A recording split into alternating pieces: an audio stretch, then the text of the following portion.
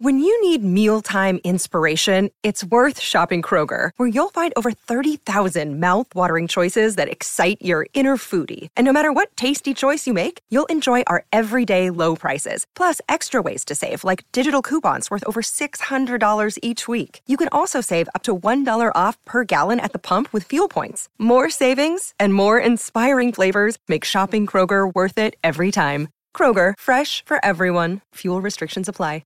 Delicious meets nutritious in the snack that packs a real protein punch. Wonderful Pistachios. Each 1-ounce serving of Wonderful Pistachios has 6 grams of protein, giving you over 10% of your daily value and making Wonderful Pistachios one of the highest protein nuts. But perhaps more than that, I love all of the flavors they have. Their sea salt and vinegar ones are my favorite when I'm craving that flavor but want to keep it healthy. But that's just the tip of the iceberg. Wonderful Pistachios come in a variety of flavors, like chili roasted, honey roasted, smoky barbecue, and jalapeno lime, perfect for enjoying with family and friends or taking them with you on the go. Whether you're a pistachio purist who loves cracking open every nut, or you prefer the convenience of no-shells pistachios, Wonderful Pistachios has got you covered. Grab Wonderful Pistachios and elevate your snacking game today. So fill up with a healthy snack when hunger strikes. Visit wonderfulpistachios.com to learn more. That's wonderfulpistachios.com. This is Optimal Health Daily, episode 1156.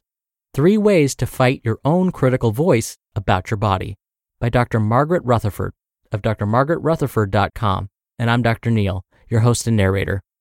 Hey there, happy Saturday, and welcome back to Optimal Health Daily, or OHD, where I act as your narrator of popular health and fitness blogs, and always with a bit of my commentary at the end. Now, we have 6 shows covering a bunch of different topics. Just search for Optimal Living Daily in any podcast app to find them. But for now, let's keep this intro nice and short and start optimizing your life.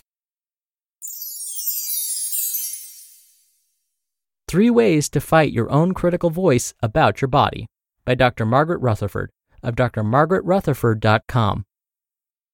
At 13 years old, I decided I was going to shave my legs all the way up to my mid-thigh. I felt quite adult and dangerously risque. My mother was mortified and told me, "You'll regret it forever." At the time, I took her comment quite superficially. "You were just trying to keep me from growing up," I bristled. My 13-year-old wisdom was quite vast. In my eyes, I'd started the journey of becoming what our culture mandated a woman should look like, a trip my mom regretted me beginning. The journey certainly ended up taking some difficult turns.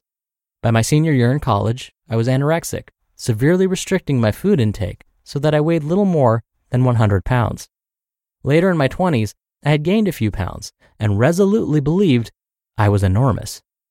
I took physician-prescribed diet pills in order to lose that weight. I can remember my heart beating erratically and feeling incredibly pumped up. Many years later, I feel fortunate I didn't have a stroke or heart attack. I had a good guy friend who called that doctor Dr. Death because he hated the fact I was taking those pills. How much weight did I believe I needed to lose? 5 pounds? 10? Even after I no longer met the criteria for actual anorexia, I was left with what I term eating disordered thinking. Maybe you're one of the many who deny eating disorders because you don't strictly fit the criteria. Maybe you don't binge, or not often. You don't regularly purge, or maybe not at all. If you're a woman, you might still have your periods.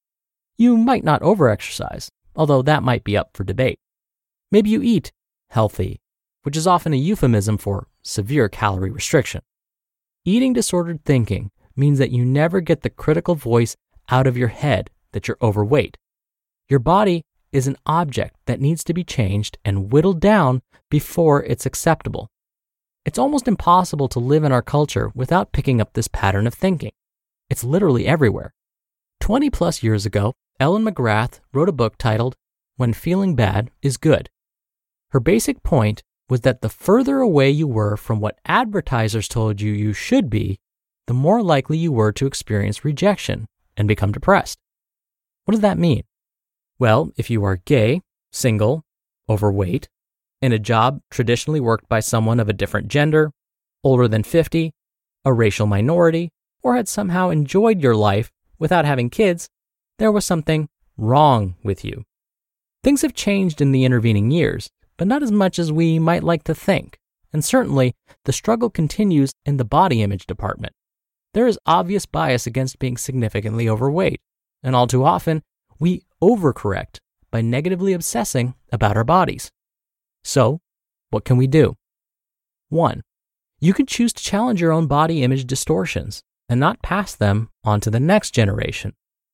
Every time you say something negative about yourself and your body in front of your daughters or sons, your nieces or grandchildren, they will absorb your self-loathing, even if you eat normally. Don't maintain the myth that perfection is achievable. Realize you are a role model. They will do as you do, not as you say.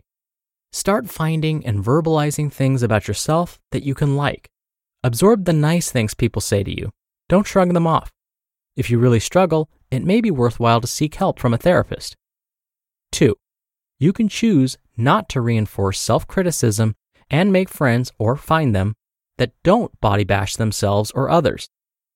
When you and your friends get together and too much time is spent talking about the keto diet or CrossFit, change the subject, or maybe even gently point out that these kinds of conversations may sustain an ideal that your children and grandchildren will feel the need to reach.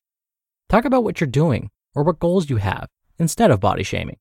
In this way, you can build a network of friends who are about the business of liking and accepting themselves, and who will hopefully continue to spread this message to their friends and family. If they can't or won't change, then find friends that have better things to do than body bash or intentionally or unintentionally support a frantic need to be thin. 3. You can buy products from companies that are trying to confront the myth of perfection. There are finally companies that are using real-sized women as models and are preaching the power of self-acceptance. Others choose older models rather than 15-year-olds to sell cosmetics or aging products. Support them and ask local boutiques to do the same. This will widen the sphere of influence you have to help eliminate the misconception that physical perfection is an achievable goal. By acting on your belief that your body is not just acceptable, but beautiful, you can actively challenge being told what you're to believe by advertisers and not feed what some inner critic is trying to say to you. You just listened to the post titled, 3 Ways to Fight Your Own Critical Voice About Your Body by Dr. Margaret Rutherford of drmargaretrutherford.com. We're driven by the search for better, but when it comes to hiring, the best way to search for a candidate isn't to search at all. Don't search, match with Indeed. Indeed is your matching and hiring platform with over 350 million global monthly visitors and a matching engine that helps you find quality candidates fast. Ditch the busy work. Use Indeed for scheduling, screening, and messaging. 93% of employers agree Indeed delivers the highest quality matches compared to other job sites. One of the things I love about Indeed is that it filters out incompatible applicants. So when you're hiring, the process is much faster, and you only have to consider applicants that are already likely to be a great fit. And listeners of this show will get a $75 sponsored job credit to get your jobs more visibility at Indeed.com/health.